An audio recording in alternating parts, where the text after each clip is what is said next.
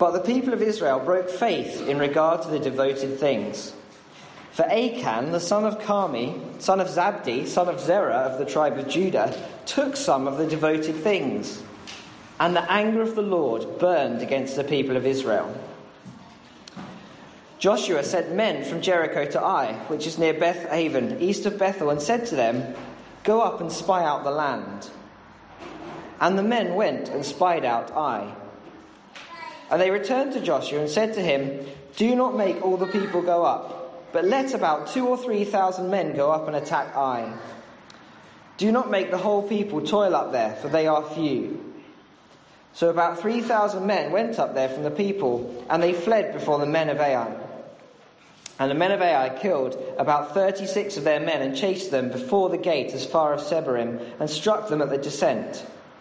And the hearts of the people melted and became as water.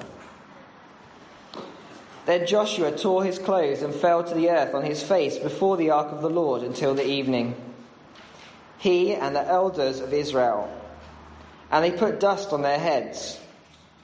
And Joshua said, "Alas, O Lord God, why have you brought this people over the Jordan to us, to give us into the hands of the Amorites, to destroy us? Would that we had been content to dwell beyond the Jordan. O Lord, what can I say when Israel has turned their backs before their enemies? For the Canaanites and all the inhabitants of the land will hear of it, and will surround us and cut off our name from the earth. And what will you do for your great name?" The Lord said to Joshua, "Get up. Why have you fallen on your face? Israel has sinned. They have transgressed my covenant that I commanded them. They have taken some of the devoted things. They have stolen and lied and put them among their own belongings. Therefore, the people of Israel cannot stand to their enemies. They turn their backs to their enemies because they have become devoted for destruction. I will be with you no more unless you destroy the devoted things from among you. Get up. Consecrate the people and say, 'Consecrate yourselves for tomorrow. For thus says the Lord God of Israel, there are devoted things in your midst, O Israel. You cannot stand before your enemies until you take away the devoted things from among you. In the morning, therefore, you shall be brought near by your tribes, and the tribe the Lord takes by lot shall come near by clans, and the clan the Lord takes shall come near by household, and the household that the Lord takes shall come near man by man. And he who is taken with the devoted things shall be burned with fire, he and all that he has, because he has transgressed the covenant of the Lord, and because he has done an outrageous thing in Israel." So Joshua rose early in the morning and brought Israel near tribe by tribe, and the tribe of Judah was taken. And he brought near the clans of Judah, and the clan of the Zerahites was taken. And he brought near the clan of the Zerahites man by man, and Zabdi was taken.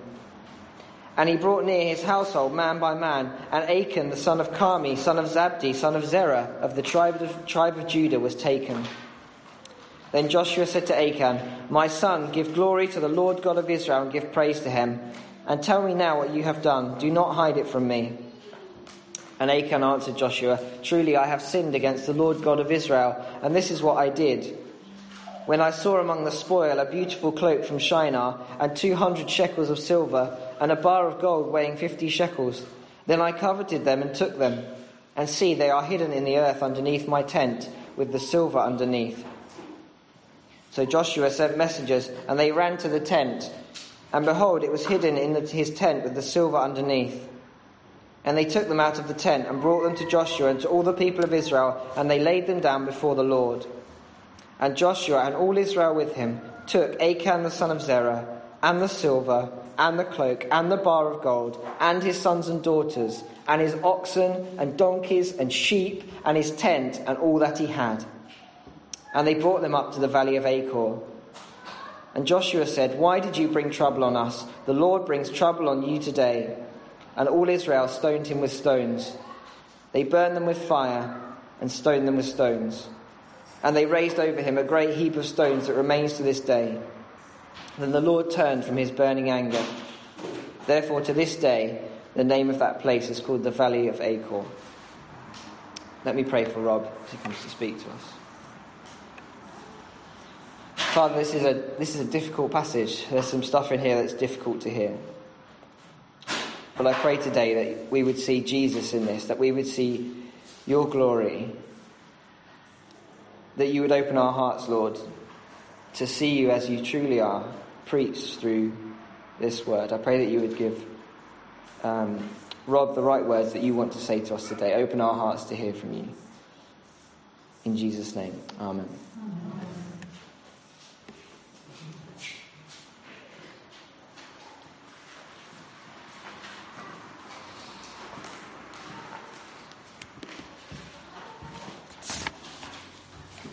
Hi everyone, it's great to see you here.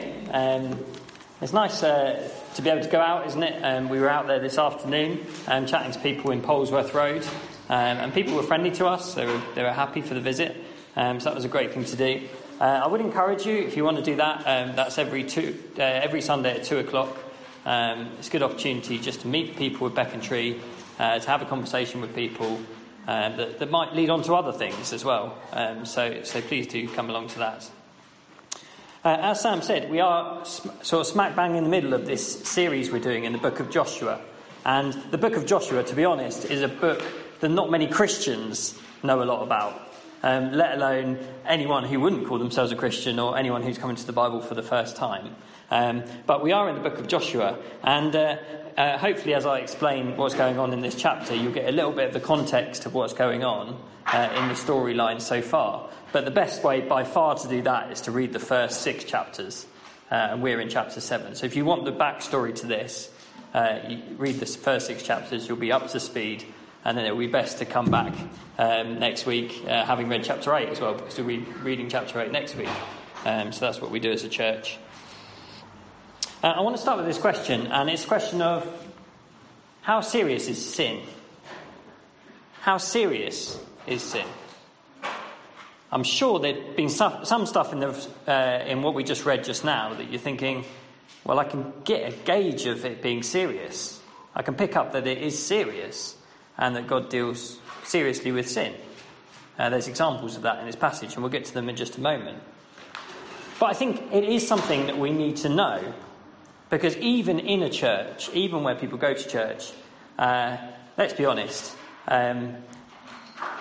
I'll give you an example. If I was to, for example, not be faithful to my wife, who's sitting right at the back there, or if, for example, I was to start to use the church money for my own benefit, how many people would notice, and would it be taken seriously? And even if it was noticed, what would be done about it? And I think what you find in a lot of churches is that actually even the leaders themselves are set up as people who are untouchable. And God does not have it that way. And we'll see that from this passage. So there's an example here of something that is hidden that God brings to light. And so he does this in a kind way. We're going to see his kindness and his warning. He does not want to let sin go hidden and unnoticed. And we're going to see that in this passage today. And I think that's why we do need to listen to this chapter and what it's telling us. So far, there's been a good success for the people of God. In the previous chapter, their first big battle was the Battle of Jericho, and they won. Hands down, God intervened and brought down the walls, and it was a miracle, and they took the city. And yet you'll see in verse 1 of chapter 7 that there's the word but. And then we're going to see that actually it goes completely the other way for them at this next challenge, the Battle of Ai, which was the name of that city. So but. And then straight up in verse 1, we're told exactly what the problem is.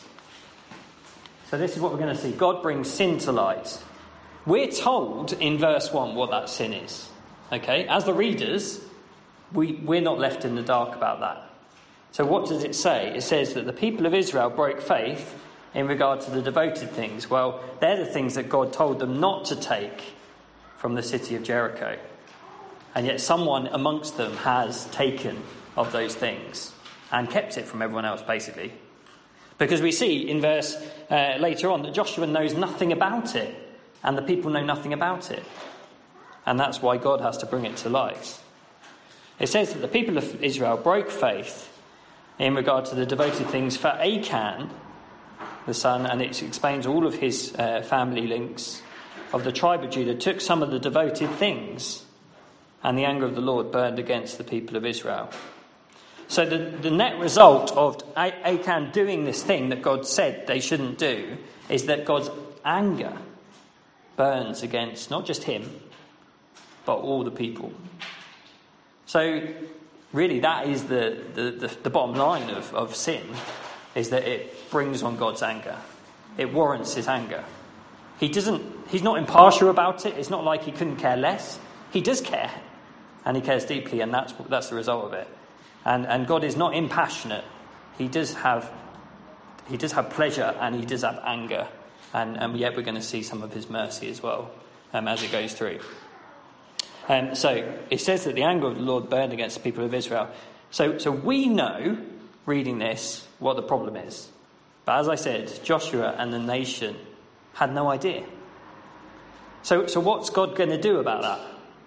How is he going to bring it to light? Well, first of all, we're going to see that he shows them that everything's not right. And how does he do that? In verses 2 to 5, he uses a defeat. Something that was unexpected. He brings some form of question into their mind from the fact that after a massive victory, something's not right. There's a defeat. Shall we read that in verses 2 to 5? Joshua sent men from Jericho to Ai, which is near Bethaven, east of Bethel, and said to them, "Go up and spy out the land." And the men went up and spied out Ai. And they returned to Joshua and said to him, "Do not make all the people go up, but let about 2,000 or 3,000 go up and attack it. Do not make the whole people toil up there, for they are few." So about 3,000 men went up there from the people, and they fled before the men of Ai. And the men of Ai killed about 36 of them, and chased them before the gates as far as Shebarim, and struck them at the descent. And the hearts of the people melted and became as water. So there's this thing that God uses to intervene, and it's defeat. And it really kind of wakes the people up. So there's something not quite right here. It's not that every time something goes wrong, it's directly linked to a sin that someone has done. So we can't say in the Bible that if you get cancer, that means you must have done something really serious to get cancer. It's not that. But in this example, God uses something to wake people up to the idea that there is something wrong. And he uses this. So he uses the defeat, and then Joshua speaks with the Lord. His first instinct is, something's not right. What's God got to say about this? Let's ask him. It's quite a good way to react, isn't it? To think, actually, I'm suffering here, or something's not right. Let's go to God. Let's see what he has to say. And in verse 6, the Lord is approachable. He's someone that Joshua feels that he can come to, and he can say, "Oh Lord God," he can be honest with him and ask the difficult questions. And he can say, "Why have you brought this people over the Jordan at all to give us into the hands of the Amorites, to destroy us?" He's able to be honest with God. That's how it feels. It feels like you've just brought us here to destroy us. And, "Oh Lord," in verse 8, "what can I say when Israel have turned their backs before their enemies? For the Canaanites and all the inhabitants of the land will hear of it and will surround us and cut off our name from the earth. And what will you do for your great name?" Joshua's question, "Why have you allowed this to happen?" is a good question, and it's warranted, isn't it? In the face of defeat, he asks God, "Why have you allowed this to happen?" It's not unbelief for him to come to God with that question. Previously, the people of God said, "Why have you brought us here in the wilderness?" But they didn't say to God, they just complained to Moses. That wasn't a prayer. Joshua is doing something different here. And in these verses, God tells Joshua exactly what has happened. He tells him exactly what's happened. He doesn't keep it from him as if it's some kind of mystery and he's got to work it out for himself. God lays it all out on the table, and he says this is what happens, and he tells them what the result of that will be and the only way for it to be put right. And he does that Why? Well, we're going to see two things. He does that to limit his judgment. And he does that to give time for repentance. In that man, the one man, Achan, we're going to see that he has time. And he has time to repent. So let's read what happens. The Lord's instructions in verse 10 are, get up. Why have you fallen on your face? Israel have sinned. So he tells them exactly, Israel have sinned. They have transgressed my covenant. They have taken some of the devoted things. They have stolen and lied and put them among their own belongings. That's what's happened. It might be hidden from them, but it's not hidden from God. And God says, they have gone against what I said. I said this, and they did the opposite. And notice that he talks about all the people being implicated in that. We tend to think a bit individualistically, don't we, in the West? We think that it's all just about me and my kind of sins. But God actually shows here that sin affects everyone. So if someone sins in the family, guess what? That whole family feels the effects of it. If sin happens in a workplace, what happens? The whole name of that company is brought into disrepute. So really, another reason why we think sin is not that serious is because we think we can keep it hidden. And that it's not going to have a damaging effect. Whereas we see examples all the way through society of what happens when people sin, when they wrong each other, when they lie, when they cheat, when they do those kind of things. Yeah? So, God shows him what's happened. He tells him.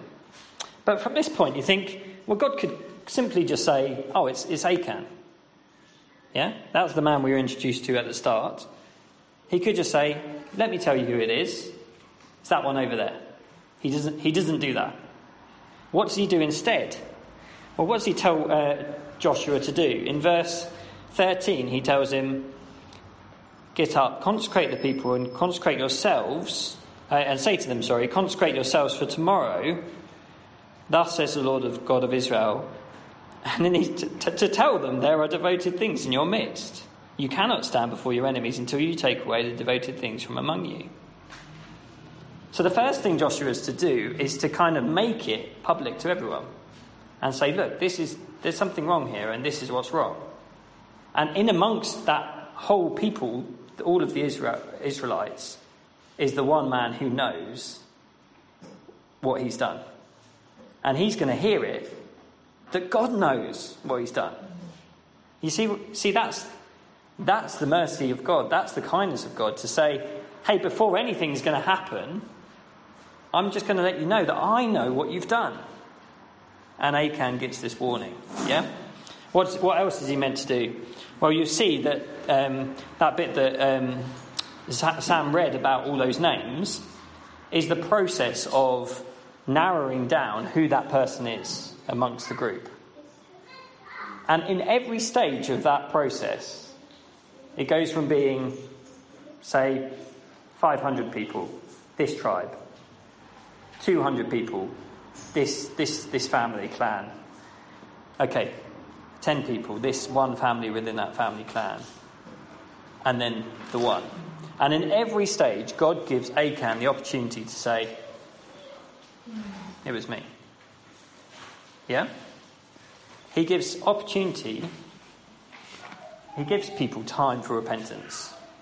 That's the mercy of God. That's the kindness of God.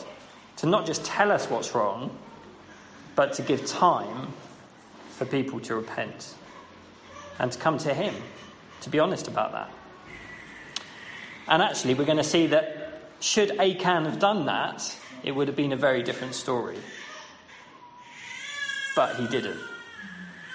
And that's what we need to see from this, is that actually the far more dangerous thing is not just sin, but it's unrepentance. We all sin, and we all need God's forgiveness. But to ignore his forgiveness is unrepentance. It's basically saying, I don't need your help, God. And that's what Achan did. So Achan here is basically saying, I'm going to try and keep it quiet. But that doesn't work, does it? God knows what he's done, and therefore he pays the ultimate price.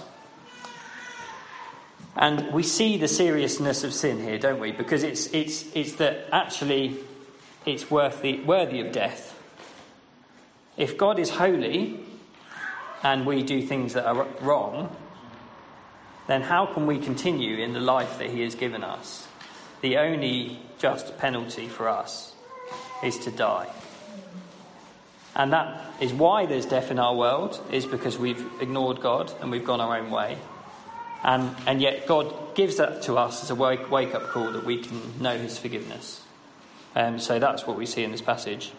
You see that God limits his judgment as well, because he doesn't want to judge all the people and condemn them all to death. And so he gives them a way where not only Achan has time to repent, but they don't have to face that judgment. So God is incredibly kind here. And he's incredibly patient with them.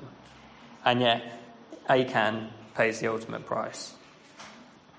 And that's what happens, isn't it? And we see that actually the second thing, God brings sin to light, but God puts sin to death. That's the thing. Sin is rebellion against God, and it is evil. And God's not going to let evil continue, so he's going to have to bring it to an end. And the way that happens in this passage is that the whole family are not just put out of the camp, they're destroyed. Now that it will get our back up, won't it? Because we'll think, oh, that seems like a harsh judgment. But actually, it's the same judgment that Jericho fell under. Remember last week? If you listen to that sermon again, you'll hear that Jericho, the city, fell under that judgment. And it's a picture of really the final judgment, when we all stand before God. And those who do know him and have turned to him now for forgiveness will be treated as Jesus was. And yet Jesus was treated as we should be when he died on the cross. So that judgment comes on him so that we wouldn't have to face that judgment. Let's look a bit further. Sin is put to death. There's, in those verses 22 to 26, let's read them together.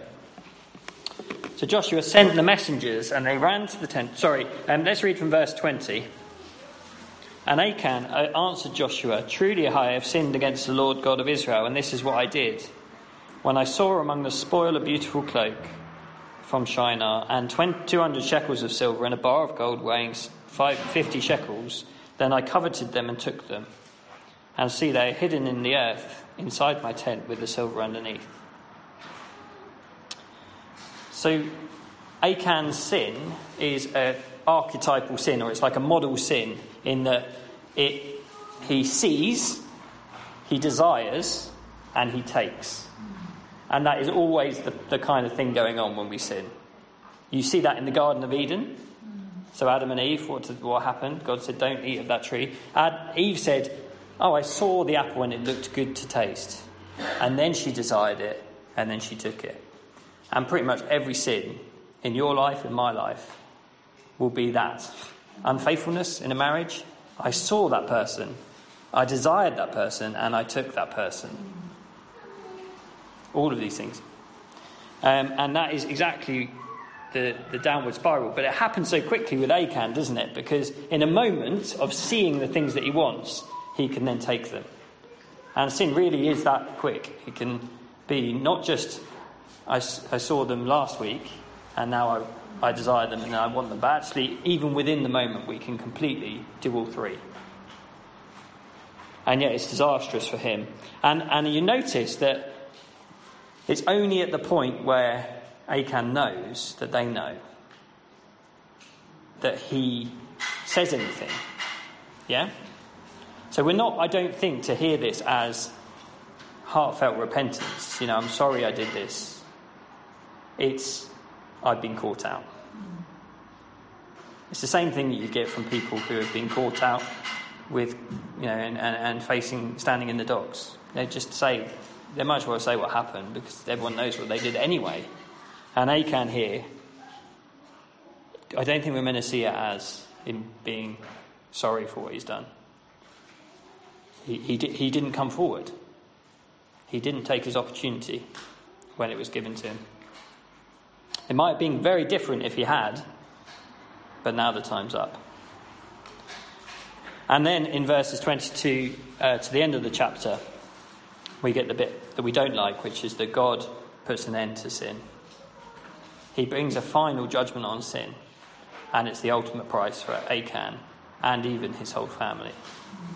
And that's the bit where we think we need to sit up and think, gosh, if sin is really that serious, then it's important for me to think about this, isn't it? I think we think sin is little because we see God as being little. But if God is huge, then sin against him, doing the opposite of what he says, is huge.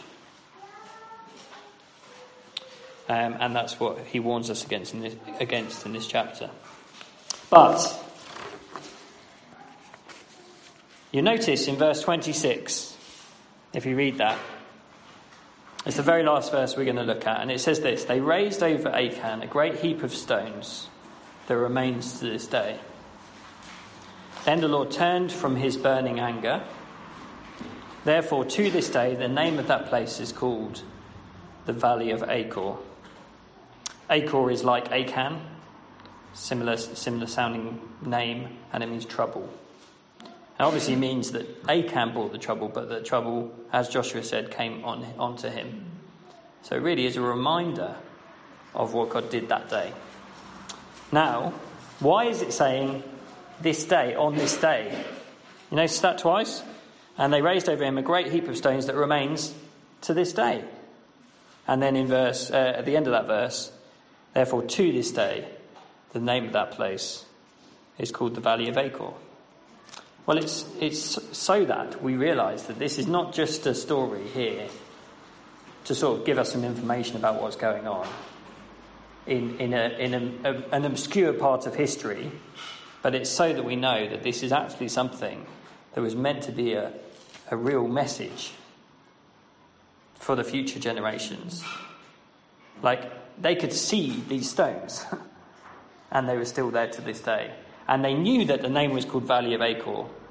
So it was something that they were meant to, future generations were meant to hear of and hear, this is important. This is a serious thing that happened here. And to see the seriousness of sin and the price that is paid for sin. So death is brought to Achan. But if you want to turn in your Bibles to Hosea, chapter 2, verse 15. And I'll give you a page number in just a moment.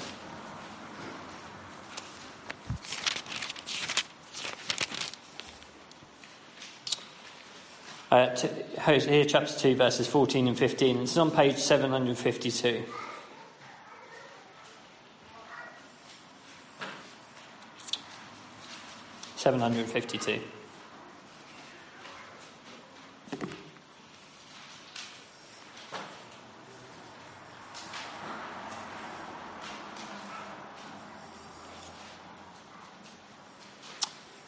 You notice that the subheading that we've been given here in this part of the Bible is the Lord's mercy on Israel. So the Valley of Achor, the place of trouble, of destruction, is not going to be the final word. Neither for the people of God, neither for us today. That's not going to be the final word. So here, let's read. God says this, is his words. Therefore, behold, I will allure her, Israel, and bring her into the wilderness, Israel, and speak tenderly to her. And there I will give her her vineyards and make the Valley of Achor a door of hope. The promise here is that God is going to make what is only destruction and trouble for God, for those who sin, and he's going to make it a door of hope. He is going to turn something that is only death for us into a door of hope. And this is one of many prophecies in the Bible that points to the coming of Jesus and what he did in his finished work. Because Jesus was the one who came, as Sam said at the start, to die, to be judged. That's what we should see at the cross, is that Jesus, it says, cursed is the man who hangs on the tree. And Jesus was being judged And in being judged, he was being judged not for his own sins, but for the sins of many, for sins of the whole world, really. And we see, don't we, the picture of judgment there, it's excruciating. And yet Jesus was doing it out of love, so that we would not face God's judgment. And so the prophecy here in Hosea is saying God's going to make what was once a complete place of disaster, and we brought that disaster on ourselves, the judgment of God, his rightful anger at sin, and yet he's going to make it a door of hope, a way in to relationship with God. You know, door is a place where you go knock on people's door, don't you? And you go into a relationship with them. And that's God's going to make it a door of hope. He's going to bring about something amazing. And that's what Jesus did when he died and he took our punishment. That's Joshua chapter 7. And it will be worth us thinking about what it means for us today. We've done a bit of that, haven't we? But let me just spell it out. If you're new to the Bible, my guess is that this picture of sin and what it means and its consequences will be a bit of a wake-up call. Like, it wouldn't be the thing that you're expecting. You think, yeah, I kind of thought that there are things I should do and things I shouldn't do, but not that sin was this serious. And yet God is kind to show us that sin is serious, and that actually there's nothing we can physically do about it, so that we would run to him for mercy. And Achan, that's all he needed to do, really, wasn't it? Say, yep, I can't deny that. It was me. Before the opportunity, before the time of judgment came. And that's what he's given to us today. He's given us this day, this week just gone. He's given us time to see that we're not right with him, so that we might not face his judgment. If you've been to church a lot of times, and that can be the case, can't it, that we hear these kind of things a lot. And yet, the warning of Joshua 7 is Achan heard all of those things too. Achan had seen everything that God had done. He'd heard about what God could do for him, and yet he walked away from it all. And Achan is given us this contrast with Rahab, isn't he? Because Rahab had nothing. She had none of the information that Achan had about God, and yet she ended up with everything. She was a complete outsider, and she was brought in to this wonderful promise, to the forgiveness that God can give. And yet Achan was in amongst God's people, and yet he ended up outside. So the guarantee of being in church, being around God's people, is not enough. Have you responded? Have you repented and seen your need of Jesus? To see how serious your sin is. Not the sins of other people. Don't be pointing at the person who lives next door who puts their bins out in the wrong place. Have you seen your need of sin? And your sin is serious. This serious that God would be right to give you death and what you deserve. And yet so serious that Jesus would have to die on the cross in order for us to be forgiven. I think if you're a believer here today, then the mark of believers will be that they treat sin seriously in their own lives. Like, it really is a thing that not mucking about. Because actually sin is, we know that it's this serious, that God hates sin. And so it would be unusual, wouldn't it, to say that someone has received forgiveness and yet there's no real acknowledgement that sin is serious in their lives, that perhaps they carry on in unrepentance, and when you challenge them on something, they don't want to do anything about it. So this is something for us to consider. Am I repenting of my sin? In what way am I repenting of my sin? Am I willing for other people to call out my sin? And what do I do when they do? Am I just defensive and say, oh no, it's nothing to do with you? Or am I those who would say, yes, I need to repent? Let's pray. Father God, we thank you for this word. We thank you that you're a God who speaks. Thank you that you make clear what we need to know. Thank you that we can come to you with our questions when things are confusing. And thank you that you are so clear that you don't leave us in any doubt about what you are doing.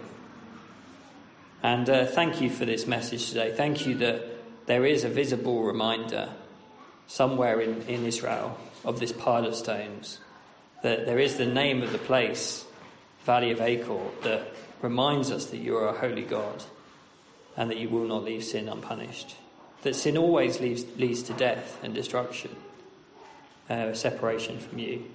Please, would we not be those who would just hear this and walk away, or not even consider it for ourselves? Please, would you do something today in our hearts, that we would run to you and know your forgiveness. We thank you for your warning. We thank you that you make a way for sinners to know you. Thank you that you made a way through the cross, that we can come to you. We praise you in Jesus' name. Amen.